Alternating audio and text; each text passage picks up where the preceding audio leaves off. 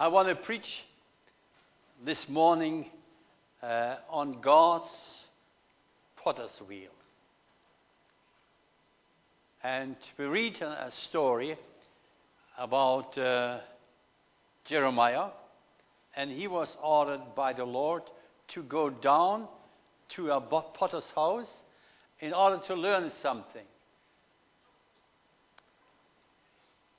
And this is in Jeremiah chapter 18, the verses 1 to 12, and 19, the verses 10 to 11.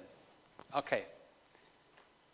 The word which came to Jeremiah from the Lord, saying, Arise and go down to the potter's house, and there I will announce my word to you. Then I went down to the potter's house, and there he was, making something on the wheel. But the vessel that he was making of clay was spoiled in the hand of the potter.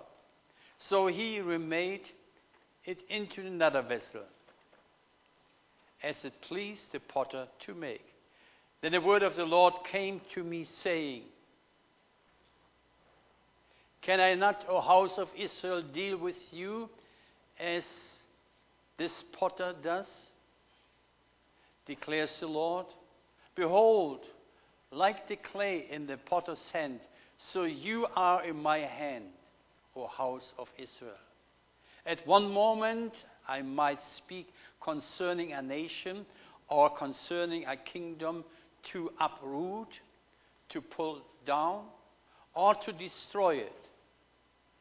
If that nation against which I have spoken turns from its evil, I will relent concerning the calamity I planned to bring on it, or any other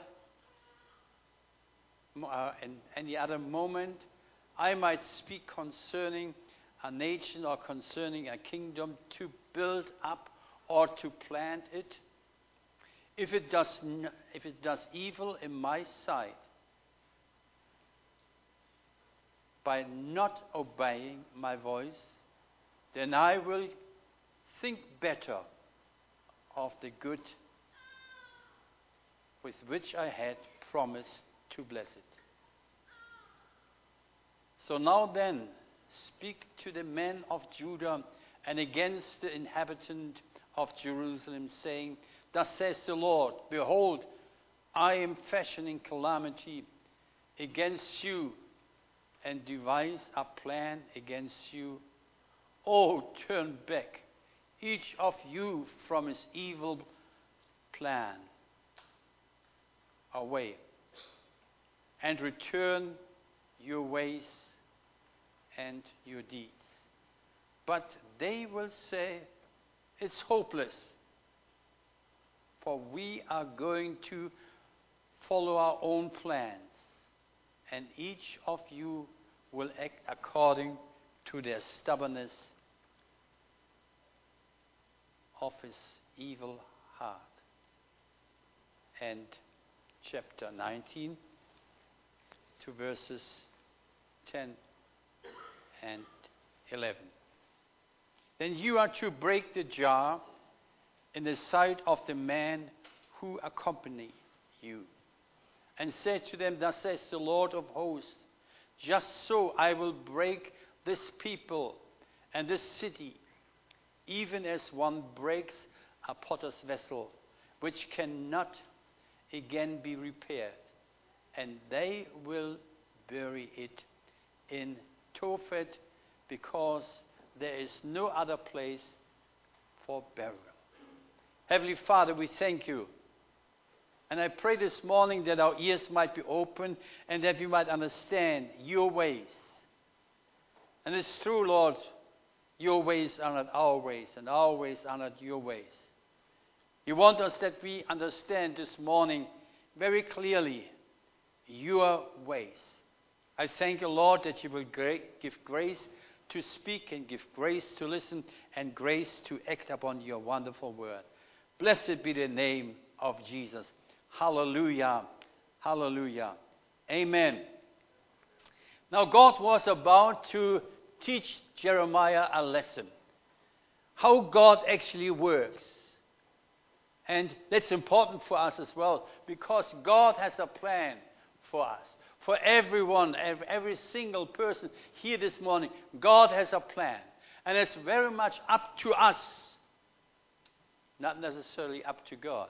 It's up to us whether God can do the things with your life He has planned to do. And it's very important. And we read this also in Timothy, 2 Timothy, and the Apostle Paul says, now in a large house, there are not only gold and silver vessels, but also vessels of wood and of earthenware, and some to honor and some to dishonor. Therefore, if anyone cleanses himself from these things, he will be a vessel for honor, sanctified, useful to the master, prepared for every good work. So there are vessels for honor and vessels of dishonor. And I believe every one of us wanted to be a blessing for the Lord. The Lord can bless you and through you others. And it's important. That's what God had with Israel in mind. Why did God bring Israel out of Egypt? Not only because they cried to the Lord. No, God had a meaning, a plan with them. That through Israel should come the understanding of God to all the nations. And there's still a great work for Israel to do. Israel one day will become a great missionary nation. Did you know that? Because through Israel should the world come to the knowledge of Jesus Christ. And Israel is now at the moment, let me say, not quite there, but to learn it. And Israel went through all the calamities God put on them in order to show them that He will use them. Now here at the potter's wheel, Jeremiah learned something. He learned God's meaning, God's thought. And he was doing something. He was doing a nice vessel. Now, one thing is for sure, God is not an apprentice. He did something, and while he was working there, he is the master. While he was working on a vessel, it didn't become that what he wanted to do. And he took it off. And he made something different out of it. And now it's so important to understand not everything. If there's a promise, you could say it is going to come to pass. And if it's not coming to pass, then it's God's fault. No. God is not an apprentice. And He took your life into His hand. And He wants to form you. That's why we're here together this morning. That the Lord can speak to us through His Word, through the Spirit, and He wants to form us. He wants to form you this morning. I don't know what your situation is with God, what your relationship is with the Lord this morning. Not because you're here this morning shows that you are right with God. No. God is going to speak today to people's heart. And also God spoke to Jeremiah. And especially He wanted to teach them, this is the reason why I do things you can't understand. But He wanted to give Jeremiah the understanding of it. And God has a plan with you as well. You don't understand as yet. But one thing is for sure, God's plans are for our good. For our good. He wants you. Even if it doesn't seem to you good at the moment, it doesn't matter. But at the end, God's plans are good. Amen? Hallelujah. Otherwise, He wouldn't have saved you. He has saved you for a purpose. And if you're not a child of God this morning, God can't use you. And that's important. God wants to use His children, and He wants to form them, and He wants to lead them. That's what we learn in the potter's house. It was very important for Jeremiah to learn this, because with him there were some so-called pillow prophets. They prophesied things people like to hear. But he promised something different. And people didn't want it. And God said, well, I show you how it works. I make a promise to one nation. And if this nation is not going or walking according to my will, the promise of good things I have said and promised them, I will not do. I will relent of it. And calamity will come. Many people say, well, when I became a Christian, somebody gave me a wonderful promise, a prophetic word. Have you heard about it? Yeah? A wonderful word. Now, and then you ask him, now what happened? What happened? Was it a wrong prophecy? I don't know. But one thing is important. We have to ask ourselves, Lord, why have I not become that blessing I wanted to be for you? Why couldn't you do the things in my life you wanted me to do? And it's so important to understand. And then he says, another time, I announce calamity for a nation or a kingdom. And then these people, if they return from their sins, then what happens then? And that got Jonah into problems. You understand it, yeah?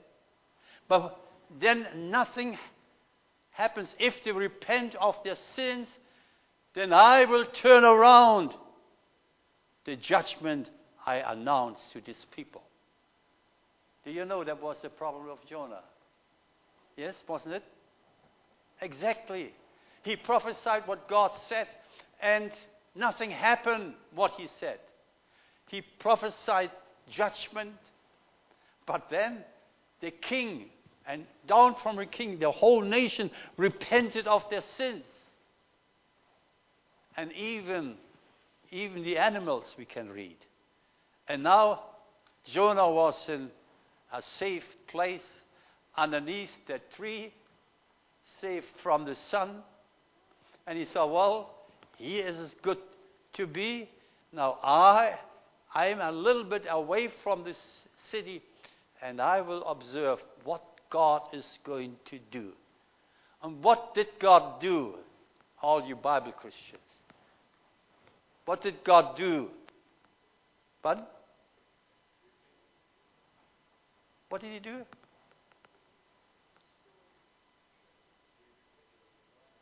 All these people repented, and God didn't do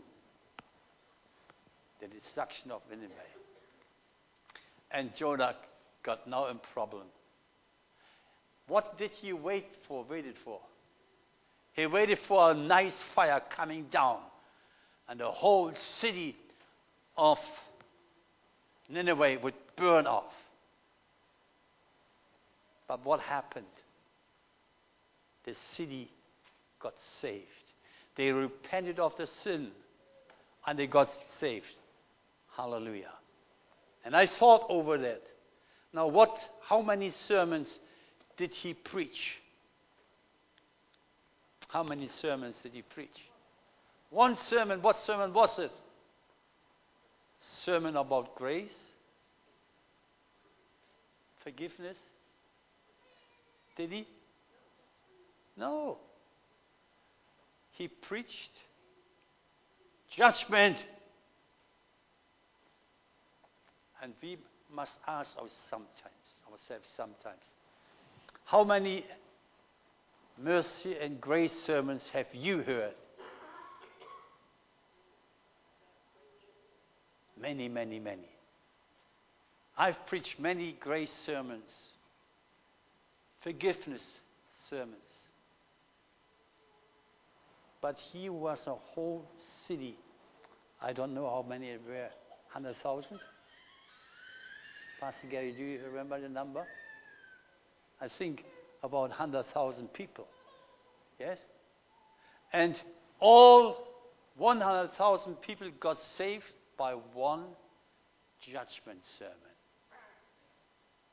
Isn't that interesting? Let's see the word. Can you look up quickly? Yes? Now, and we have 100,000 grace sermons, and perhaps no one got saved. Now, something happening. The word of God penetrated the hearts of these people. And there was a command, even from the king, down to everyone, to all the animals, to repent in sackcloth and ashes. Now, how does God work in our life? Now, God chose Israel, and you know why. Why choose God Israel? Did you find? 120,000. A nice, wonderful revival, isn't it? Would you be happy by that? One sermon of judgment, 120,000 converts. Hallelujah. That's the word of God. The word of God. Now, how does God work? How does the potter work on a potter's wheel? Have you ever looked how a potter works? There's a Christian evangelical or gospel film, and that's on the potter's wheel. And then you can see how it works. The first thing, the potter takes a lump of clay, bang, puts it on the disc, and then he starts spinning. The clay is spinning, and all of a sudden you see there something happening. And I've thought about it. The first thing what the potter does into this lump of clay, what does he do? He puts in his thumbs. He digs in. And what happens then?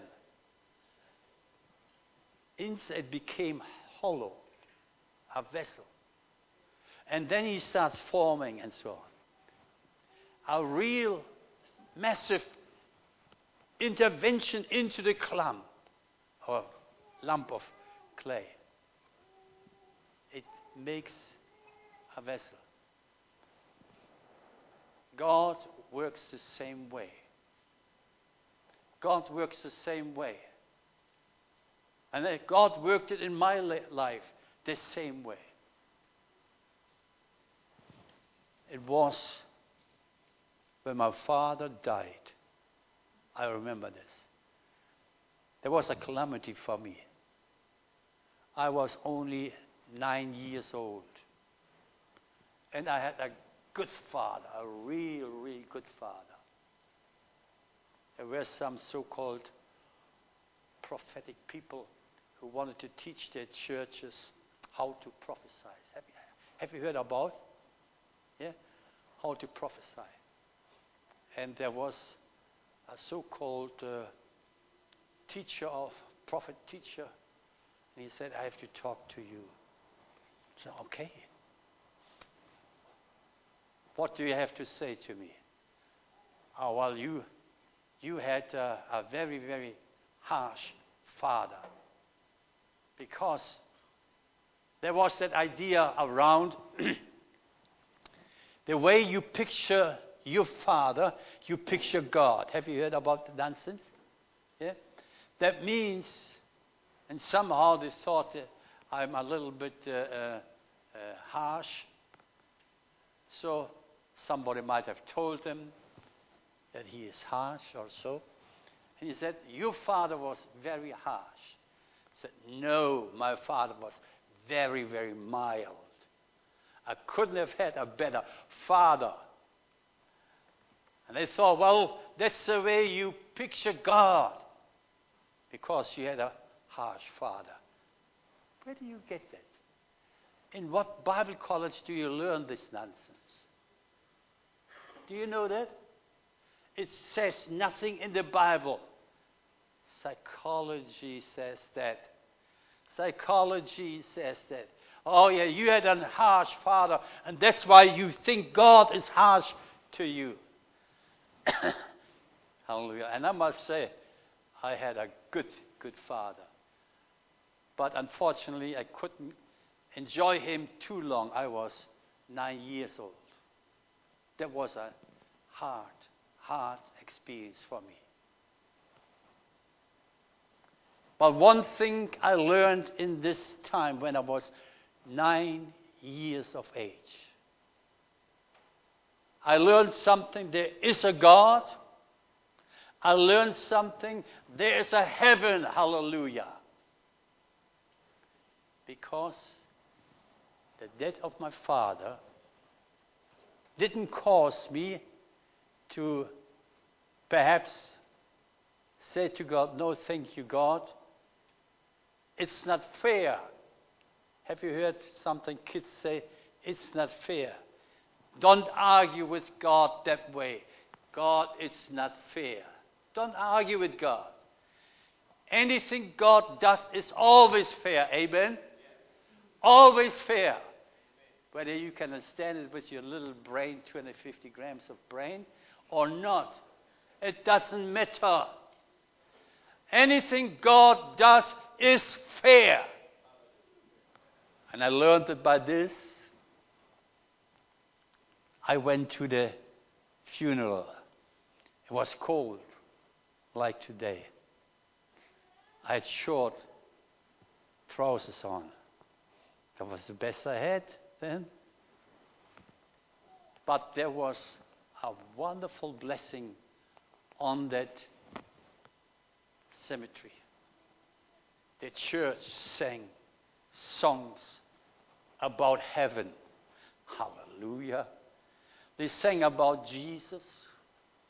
They sang about nearer, my God, to thee, nearer to me. This song was for, I think, a number of years, my favorite song. Today, some Christians say, psychologists say, you should not take a child to a funeral. It might get some kind of a damage or whatever. No. But I received here at the funeral the greatest blessings. I understand God is good. I understood heaven is wonderful. And all these Christians who were singing there, they sang about the beauty of heaven, and they want to go there. And I was there, heard all these things. And the old Pentecostal preachers, I tell you what, they could preach about heaven. They could preach about the beauty of Jesus. And all these impressions came into my life. 9 years, I heard it all. I heard it all. I had then a little mouth organ. You know these little, you can play nice melodies. I had a little one. And I was somehow so touched by that song, Nearer, my God, to thee. What, a young boy plays a song like that? Yes, that's what I did. All of a sudden, my heart, through this experience, I understood the gospel in Jesus Christ. And for many, many hours, when I went to bed, before I went to sleep in, I took this mouth organ and played it under the Duna. I played the song, Nearer, my God, to thee, nearer to thee. Hallelujah. That was the first where God dug into my soul. I didn't harden my heart nor soul. It opened up for God. And when I was 13 years old, I made a conscious decision to serve Jesus. Hallelujah. And ever since, God has put me on his wheel. There were many things God did in my life, but everything God did was shaping me. Hallelujah. It was the hand of the Lord. And even today, till today, the Lord is shaping me.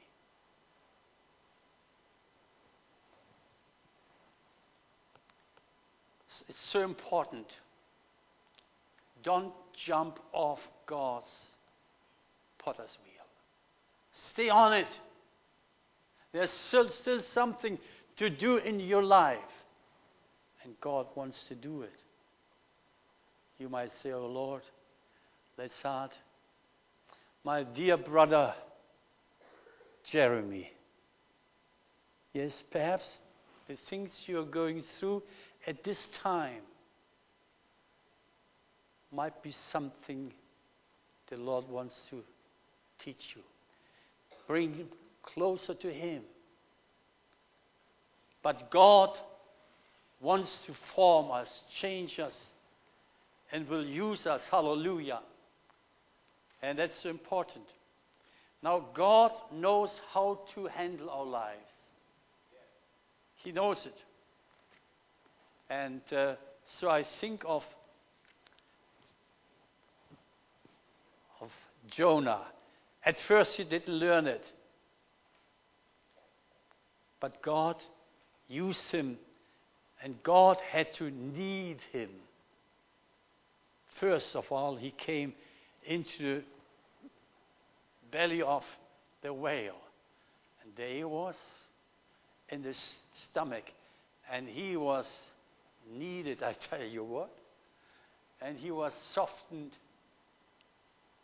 by the stomach acid or so. But God could use him. And then he was spoon out to the land. And God said, go. Did he go? Yes, he did. He went. God can shape anybody, and God shaped also Jacob. You know the story about Jacob. He had a problem with his brother Esau. He got in trouble with his father too. And he went away. It looked like he has spoiled his chances. But God has promised Jacob something. He has promised something. I will make a big nation out of you. The promise from Abraham went over him as well. Now, how was it now? He ran away from his brother, and he went to his uncle Laban. And when he came there, he learned, first of all, how horrible it is to be betrayed. He promised the younger daughter for Jacob, and after 7 years hard labor, so he was rejoicing. Now there's going to be a wonderful wedding. Now, Laban, he knew him, and he gave him the wrong one, the Leah. He wanted to have Rachel. He worked for her for 7 years. I don't know what excuse Laban said when he betrayed Jacob. Perhaps he might have said, Jacob, it's clear the old bread has to be eaten first, and then the new one. And he worked another 7 years till he got finally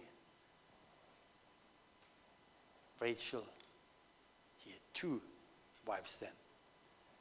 But he had to work very hard. he learned he was betraying actually his brother, and now he got betrayed. He got the wrong one. Now how can God use us? And God offers us repentance. And repentance is not a threatening word. Repentance is a wonderful word. God gives you the chance to start again. And you know that with Jacob, when he was at Peniel, and he fought and was ringing actually against the angel of the Lord. And then he finally said yes.